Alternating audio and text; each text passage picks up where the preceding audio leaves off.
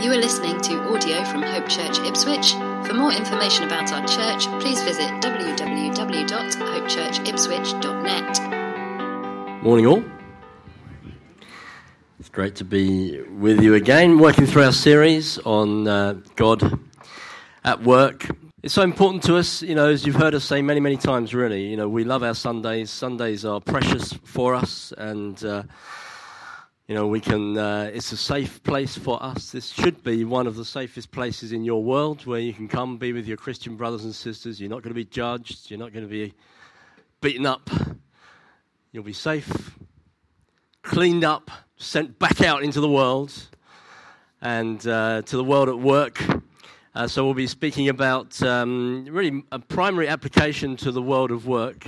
But these principles apply wherever you find yourself at this season of your life, whether you are trying to be an influence in your unsafe family or in your neighborhood or at the school gate or college, or wherever it may be. So I'll be speaking primarily about these principles applied in the workplace, but don't check out if you don't go to a place of work at the moment. These apply to all of us here as sojourners and people passing through this world, in this world, but not of this world. So my title today is Lead or Follow, and I'll unpack exactly what that means, because that can mean different things in different contexts. What are the implications for us as Christians in the workplace, and in what way are we leaders or followers in that context? Matthew 24, verses 4 to 8, Jesus, this is just by way of context, Jesus describes the day we are living in like this. He says, "See that no one leads you astray. Many will come in my name, saying, 'I am the Christ,' and they will lead many astray. And you will hear of wars and rumors of wars. See that you are not alarmed. For this must take place, but the end is not yet. For nation will rise against nation, kingdom against kingdom. There will be famines and earthquakes in various places. All these are but the beginning of birth pains." So here Jesus speaks in turn about the effects of sin and belief. First of all, he talks about the spiritual effects of sin and unbelief in verse 5. And then he goes on to talk about the social effects of sin and unbelief in verse 6. And he talks about the international and even the ecological effects of sin and unbelief on the world in verses 7 and 8. It's very important for us to understand this. Important for you to anchor your thoughts in this place, that the state of the world that we live in, the devastation and the injustice and the evil, all has one root, and the root is sin. Whether you're talking about the decay in our environment, whether you're talking about unrighteousness in global politics, if you're talking about anything you are thinking about, you can trace the root back to a moral problem. The moral problem is sin. This is what has caused the devastation in the world today. Sin and unbelief has corrupted and polluted God's beautiful world, which he created for us to be a safe place for us to live, somewhere for us to enjoy. One day this will all be renewed. We know that. If you look to the end of the story in Revelations 21 and 22, the Apostle John describes the new earth where nothing impure will ever enter it. And there'll no longer be any curse, because sin will have finally been eliminated from God's creation. Hallelujah. Looking forward to that day? I am looking forward to that day. Yeah, no more suffering, no more tears, sin, no more sickness, no more fear, no more insecurity, no more broken relationships, no more debt, because sin will have been finally eliminated. In the meantime, we're living in this world. We're not of this world, but we're living in this world. And we're not just passive bystanders. We have a mandate from heaven as the Church of Jesus Christ.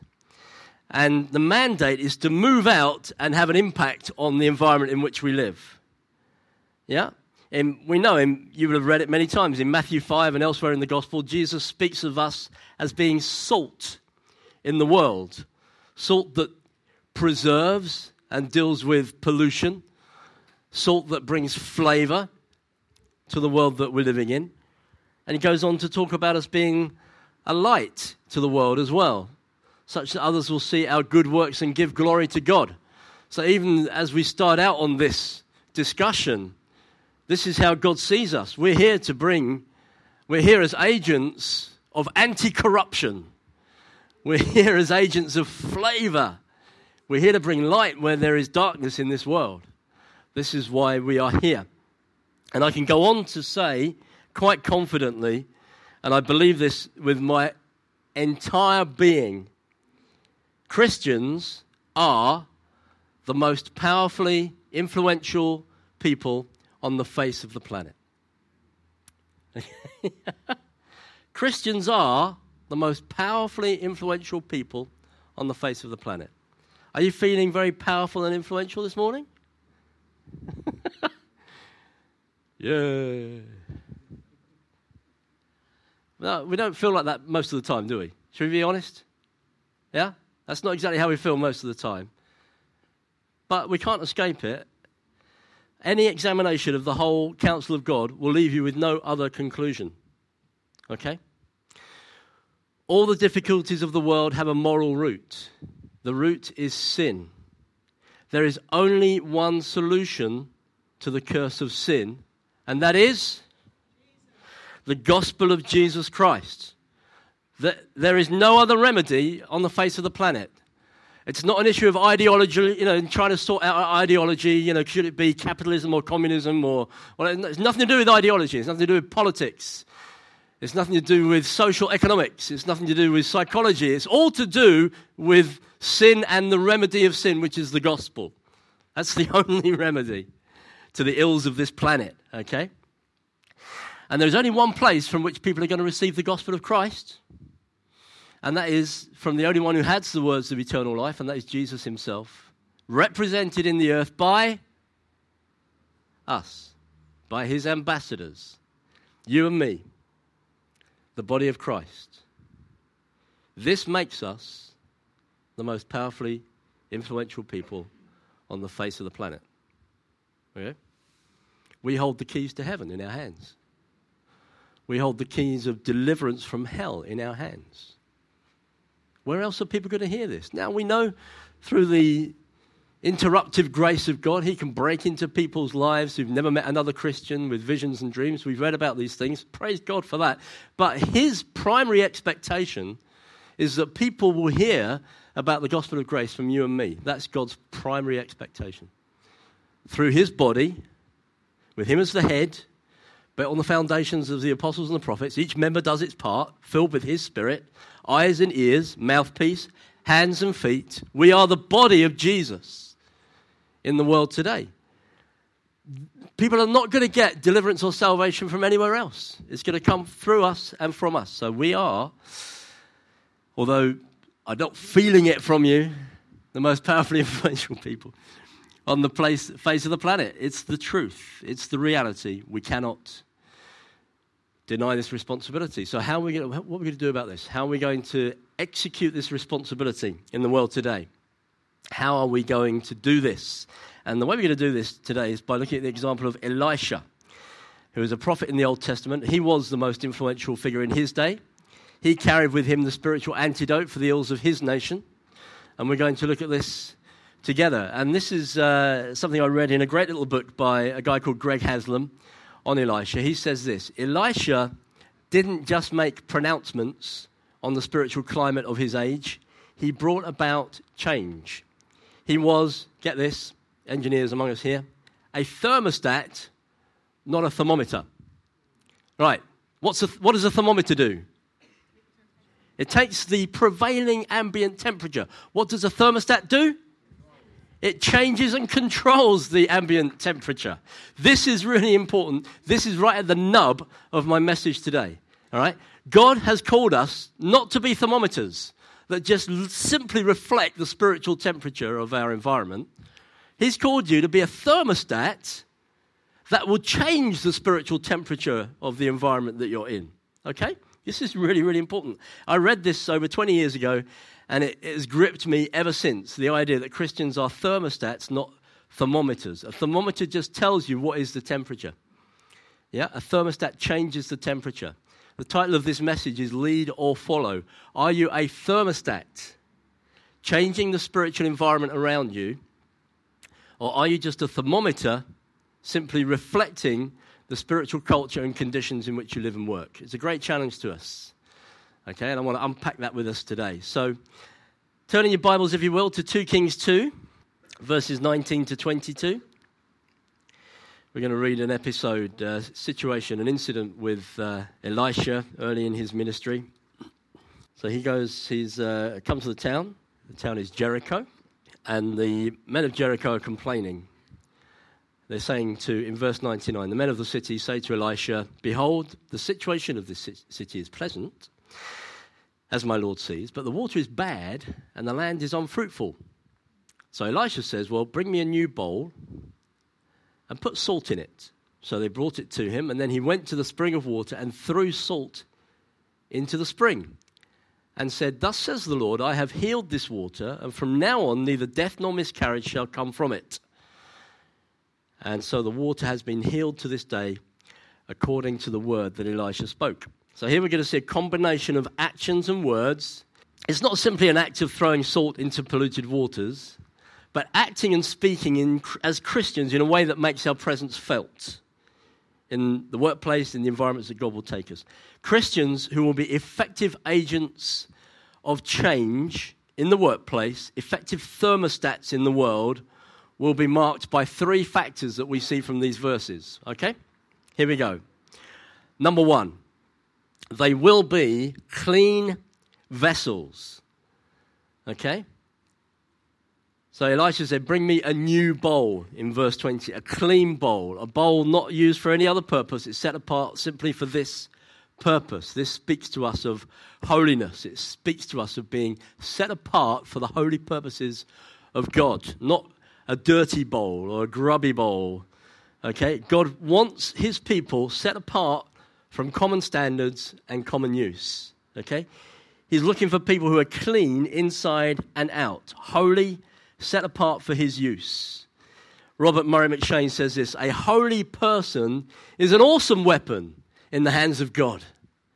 Someone who has set themselves apart for God and say, "I'm going to be clean for you, God." And too often, and I'm speaking to all of us, I'm not just sort of pointing a finger, our effectiveness can be blunted because we're not clean. Now, what do I mean by clean? Obviously, we've been delivered from the curse of sin through the obedience of Jesus at the cross and the forgiveness we receive when we turn to him in repentance. But we also know we're a work in progress. We also know that he's working in our lives to bring us day by day conformed to the likeness of Jesus by dealing with ungodly habits and practices and thought patterns that we have left over from our old life that we're trying to get rid of. Yeah? Also, we're moving out into a grubby world. So many of us will go from this place and you'll move out into a grubby world where you're surrounded by sinful attitudes and sinful behavior. Some of that will be your responsibility. You have to go to the workplace and you'll encounter some very ungodly attitudes and practices.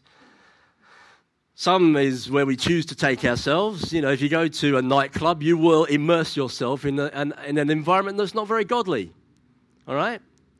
And I'm not saying you shouldn't do that, but if you're going to do that, be an agent of change. Be salt and light in there. Don't just be a thermometer and go along with everything else that everybody's going along with. I never did get the clubbing culture.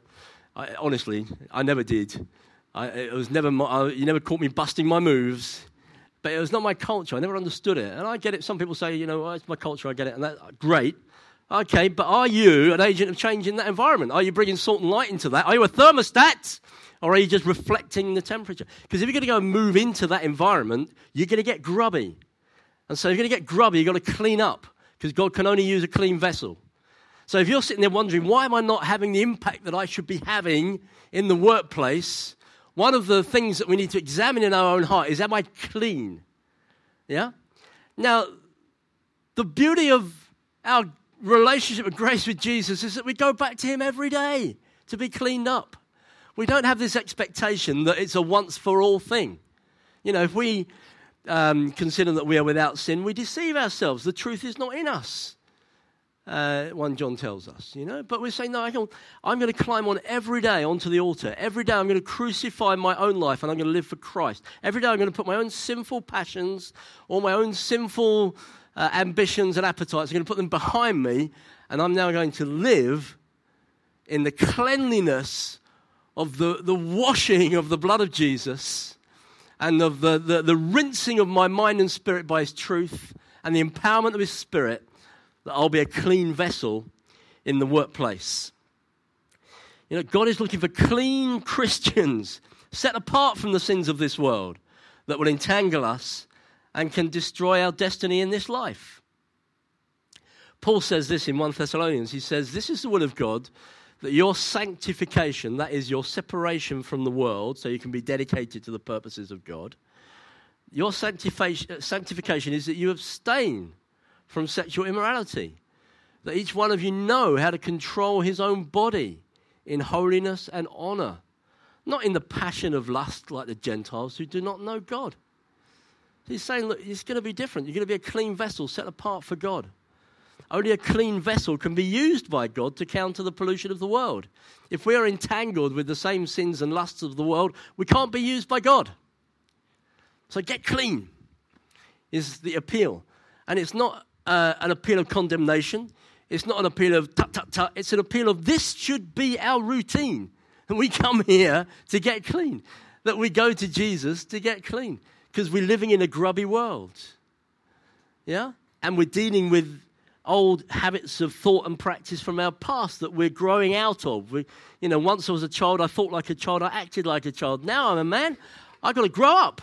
Stop behaving like that. Stop putting my eyes and my hands to those uses. Stop cramming those things in my mouth. I'm going to grow up.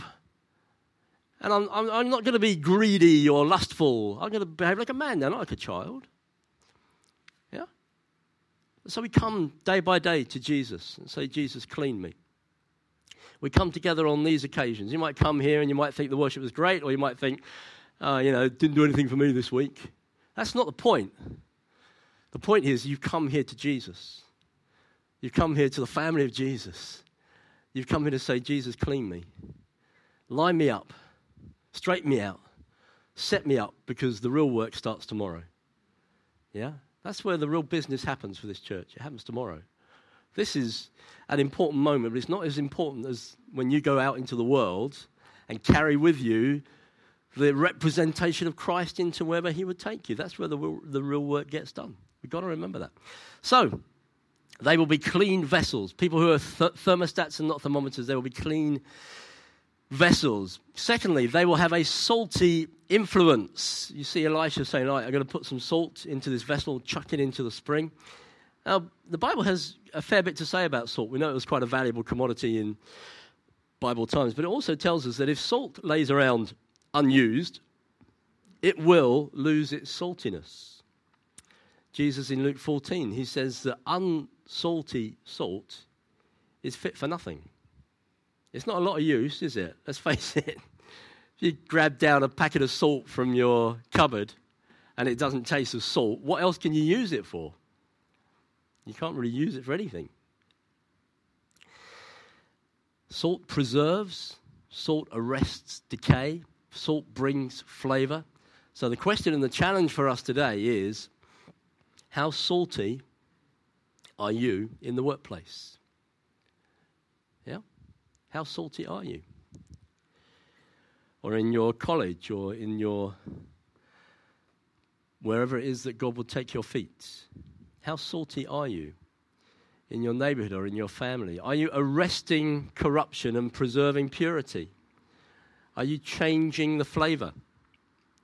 I was praying with a friend quite recently, and he honestly asked me to pray that he would be more salty at work. And I thought, what a great prayer, What use are we if we've lost our saltiness? We're here to present a different view, a different response, a different flavor. If we taste just like everyone else with the same attitudes and responses, we're worthless. Fit only for being thrown away, Jesus says. So what does salt taste like in the world? So you think, okay, Morris, I want to make sure I'm clean. Come to Jesus daily, ask him to forgive my sins, keep short accounts. Don't let sin continue for days, weeks, months, years. I'm going to deal with it. Okay? And keep coming back to him to be cleaned. Now I want to be salty. How am I going to be salty? What does that look like? What does that mean? Well, I think salt in the workplace tastes like mercy. I think it tastes like grace. It tastes like forgiveness. A peaceful and serene spirit. Supportive and caring. Not speaking badly of people in authority. Not engaging in salacious conversations. Treating people of all stations with honor and dignity. I think this is what it tastes like in the world when we are salty Christians. I might have told you the story once. We were at a work stu. My work, when I was in the Air Force, Rachel Cummings, my wife, and the guys were all having their beers as they do, and I was having my one drink that lasted all night and ended up with sort of cigarette butts floating in it and so on and so forth. And the guys the next day, they said to me, your wife, goodness me. Oh, she must have had a few. See the way she was behaving on the dance floor, leading all the dancing and jumping about. I said, she's teetotal. That's her usual behavior. She doesn't need any artificial stimulation. She is the epicenter of all mischief and fun in any context where you find her. People love her for that. They love her in the workplace for that. Absolutely love her for it. And she's always celebrating people's birthdays in the workplace.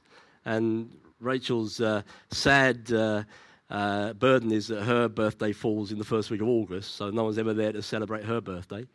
Well, this year, I don't think it's ever happened before. This year, she went back to work, first day of work after the holidays, and they threw a party for her for her birthday. I said, hey, because we missed your birthday. Because she's the one who's always celebrating their birthday all the time. So they said, we don't want you to miss out, so we're going to throw a little party for you. That's right, isn't it? Yeah. So this is how it can be salty. I'm sure there's many other ways as well. Okay. Elisha threw the salt where it was most needed. Christians need to be active and salty in the most influential arenas of our nation's life.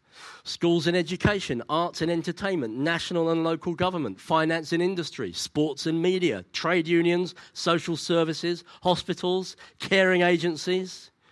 God wants us there to arrest corruption, to purify and to bring a new flavor or quality to each of these activities.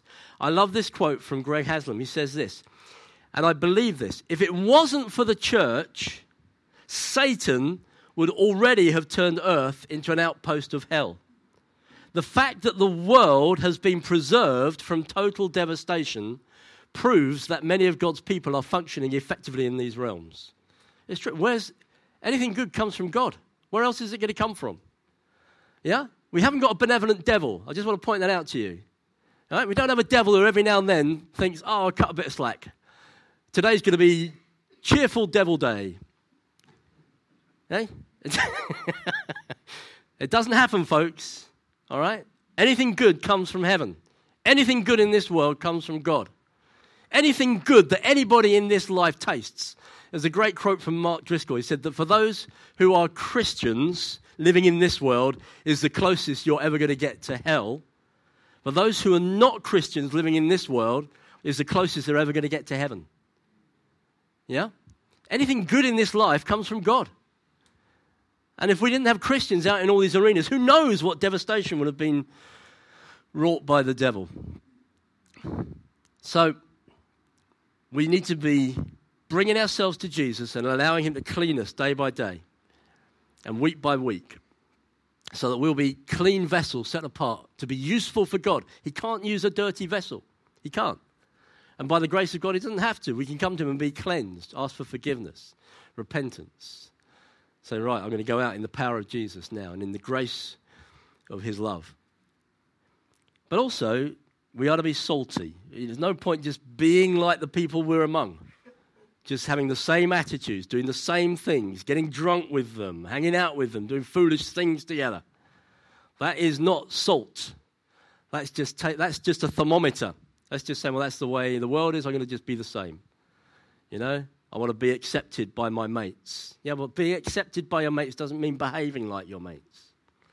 Yeah?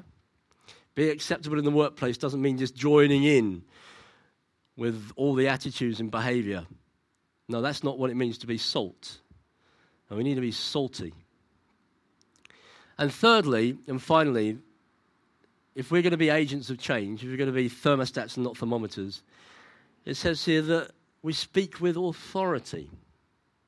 We must, if only we could grasp the authority in which we stand as the ambassadors of Jesus Christ. If only we could understand the authority we carry, not just in terms of confuting wisdom, but also in terms of engaging with the world of the Spirit and driving out demons and delivering situations from the grip of the enemy.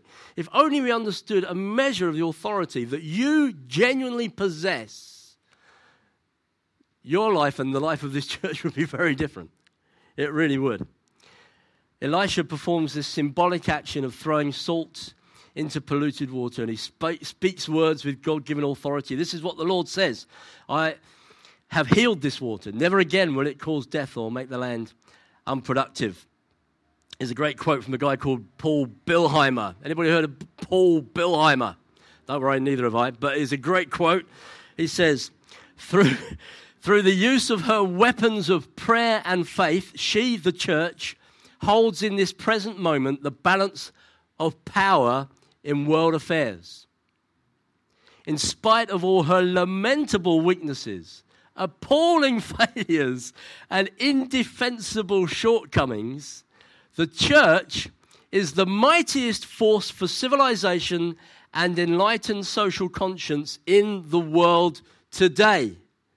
So I'm not the only one who thinks that you're the most influentially powerful people in the world today. Me and Paul, all right?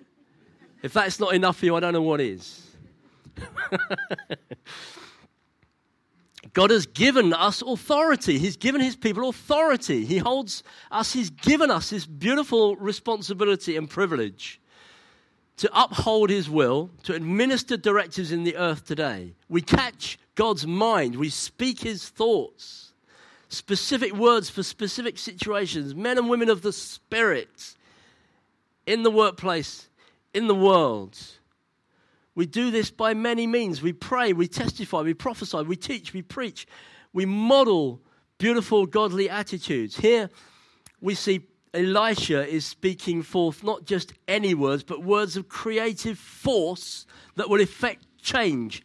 He confronts, names, and calls a halt to corruption. Now, I think there's some people that need to hear this, all right? Elisha confronts corruption. He names it and he calls it out. All right? I think that for a few people in this room, in the workplace, you're looking at something and thinking, that's wrong. Someone needs to do something.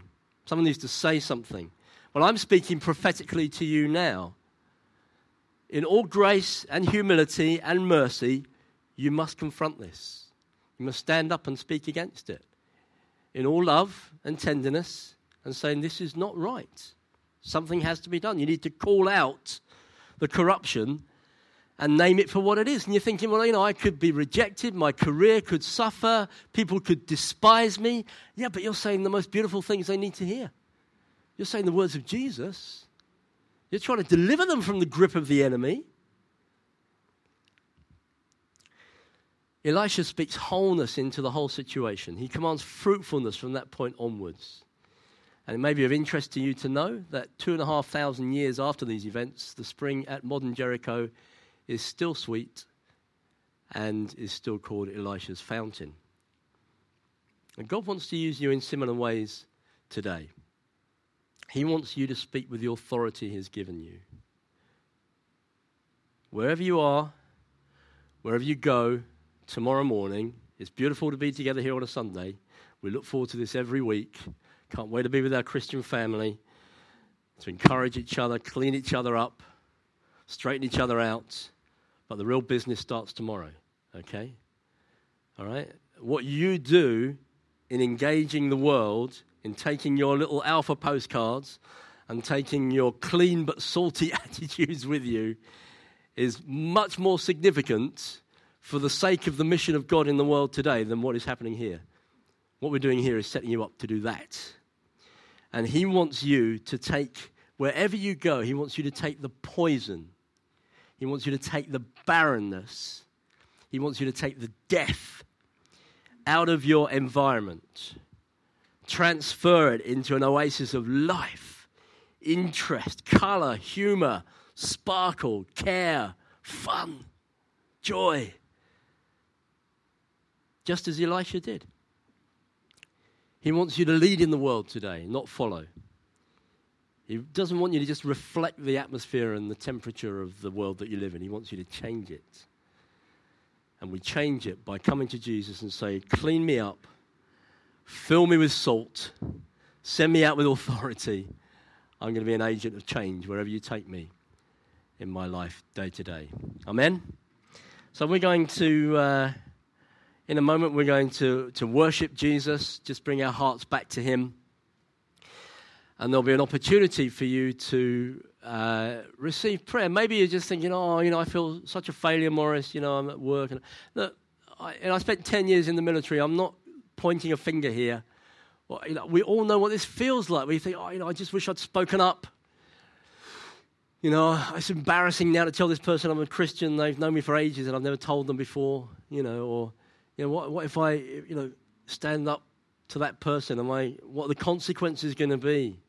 I haven't been very salty. I've just been, we've all been there. We all know what that feels like. I don't want you to beat yourself up about that. What I want you to do is come to Jesus and say, clean me up, make me useful, make me fit for purpose, and fill me with salt so I can go out and be a blessing to preserve and to arrest corruption and to bring flavor wherever you will take me. So we want to pray for you for that. If you're just feeling, let's pray and let's put that behind you. Let's just ask God to forgive us and put that behind you. And let's pray that he will commission us afresh. Come down, we want to lay hands on you, commission you, empower you with the Holy Spirit, that you will be a flame for God and you will be thrust out for witness. You'll be walking by the Spirit. Those who live by the Spirit will not gratify the desires of their sinful nature. You will be clean. And you will walk out with pockets full of salt, sprinkling it everywhere. Try not to do it in too big a clump, all right? Just a sprinkle, because otherwise you're a bad taste in people's mouth. But a bit of salt is good. Too much salt, not always so good, Sometimes Christians can be sort of like pouring out the whole packet. Little person disappears under a little pile of salt. Just a bit of salt. And they say, this tastes a bit salty. Let's just pray together. Lord Jesus, God looked down on this corrupt, fallen world, and then he threw you into the middle of that as a clean, sinless offering that has completely transformed the spiritual atmosphere, that has broken the curse of sin and death, that has opened the way to eternal existence with you. Jesus, thank you that you were that salt sent from heaven that has cleansed the river, that has overcome corruption and pollution, that has brought flavor to our lives. Jesus, we're so grateful that you are the one who has the words of eternal life, and you invite us to take responsibility for sharing those words with people around us. So I pray for each one of us in this room, Lord Jesus, that we would not be coy about being clean, that we would not think, I can't come to you now, I'm so dirty. No, that's exactly what we need to do.